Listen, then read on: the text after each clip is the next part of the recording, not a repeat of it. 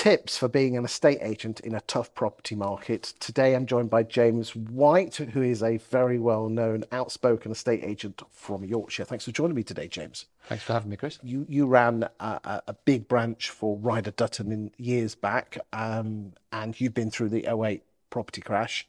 None of us know what's going to happen in the property market in the next couple of years. What top tips would you give to estate agents on how to ride a tough property market? Talk to me.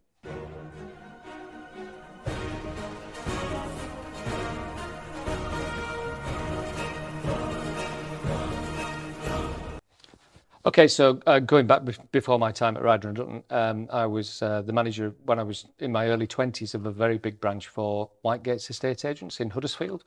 I remember the day I left when I was 26, 27, we'd 560 houses for sale and we're selling 50 houses a month.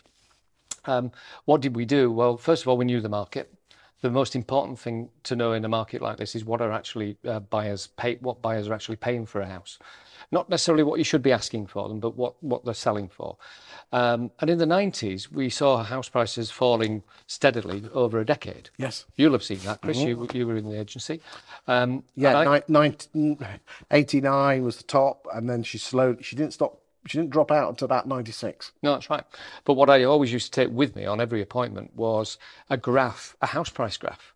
So rather than just sitting in somebody's house and saying, look, you paid 200 for your house, it's now worth 150. I would show them where they were on the graph and we would work it out together. So this is what the market's doing locally. This is what house prices are doing locally. Keep it all local because it doesn't really matter what's happening in London or Edinburgh or Cardiff or Leeds, Manchester. Where are you? What are local house prices doing? There's so much information that people like you can provide nowadays on hyper-local housing market activity.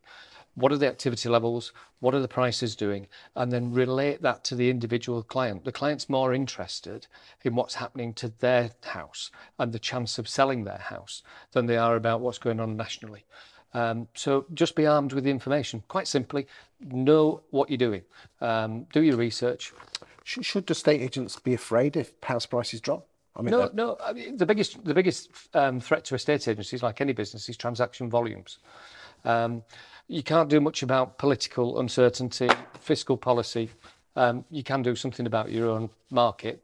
And what you've got to do is identify the clients who are most motivated to move. Those are the ones that will move down with the market. And the way to combat any drop in house prices for your client is to help them when they're buying the next one and try and mitigate any reduction by getting the money off the next one. And so those strategies really, know your market, know what buyers are prepared to pay, know what the house prices are doing in your area, and then help your seller when they become a buyer to get any reduction off the one that they want to buy. It's easy peasy, isn't it? Estate agency. It's just formulaic, isn't it? Just do what we did in the 90s with a bit of prop tech, but not too much because it costs so much, doesn't it? Fantastic insight. Thank you for your time today.